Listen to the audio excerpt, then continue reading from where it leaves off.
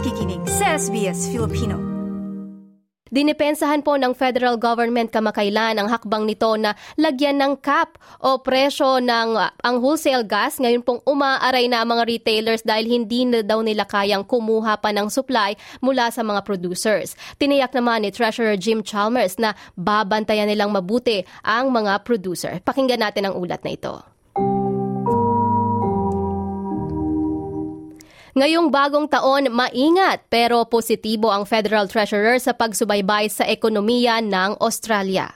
We start 2023 with the right mix of optimism about our economy and the future, but realism about the global economic conditions that we will confront throughout the course of the year. We are optimistic about the future of our economy and the future of our country, but we are realistic that there will be a number of economic challenges come at us from around the world in the months ahead. Ikinatuwa ni Jim Chalmers ang bagong job figure sa bansa kung saan 234,000 Australians ang mga nagkatrabaho sa nagdaang 6 na buwan.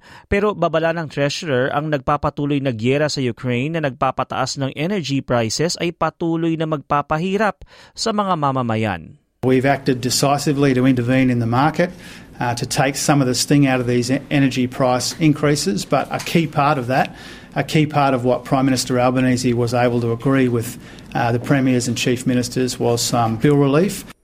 Nagpasa na ang federal na pamahalaan ng mga batas para lagyan ng price cap o hangganan ng presyo ng wholesale gas habang ikinakasa na ang pagkakaroon ng mandatory code of conduct. Our consultation on the ongoing reasonable price mechanism concludes in February, so we've still got a bit of time to do that consultation to make sure that we get that ongoing regime right. Pero ilang eksperto ang nababahala sa kakulangan ng malinaw na ibig sabihin ng maituturing na reasonable price. Kasunod ito ng pagtigil ng ilang energy retailers kabilang ang AGL sa pagkuha ng bagong commercial at industrial customers dahil nahihirapan na silang makakuha ng supply.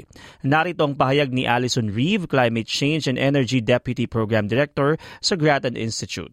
What that means is if you're supplying gas to someone, you'd be really reluctant to sign a contract with them, because you don't really know what you should be pricing that contract at. And so for that reason, I think some of the retailers are finding it hard to secure supply for multi-year contracts.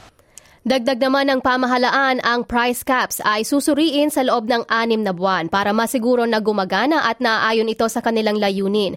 Pero hindi ito ikinatuwa ng oposisyon. Narito naman ang pahayag ng tagapagsalita ng Liberal Party para sa immigration na si Dan Tehan. They should be scrapped and they need to look at getting more gas into the market. We know the issue is supply.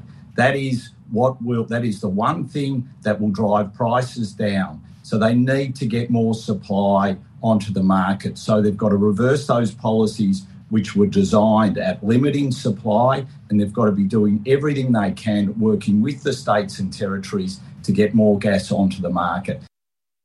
Pero giit naman ni Alison Reeve ng Grattan Institute na hindi kakulangan ng supply ang issue.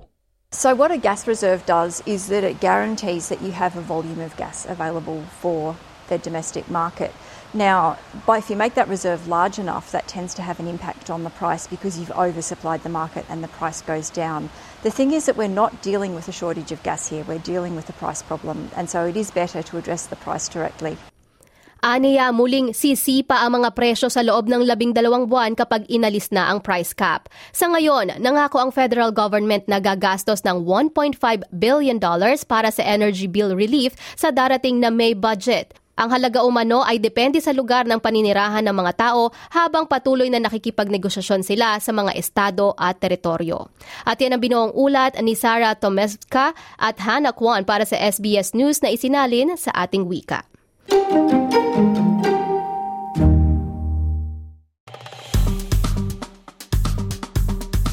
I-like, i-share, mag-comment, sundan ang SBS Filipino sa Facebook.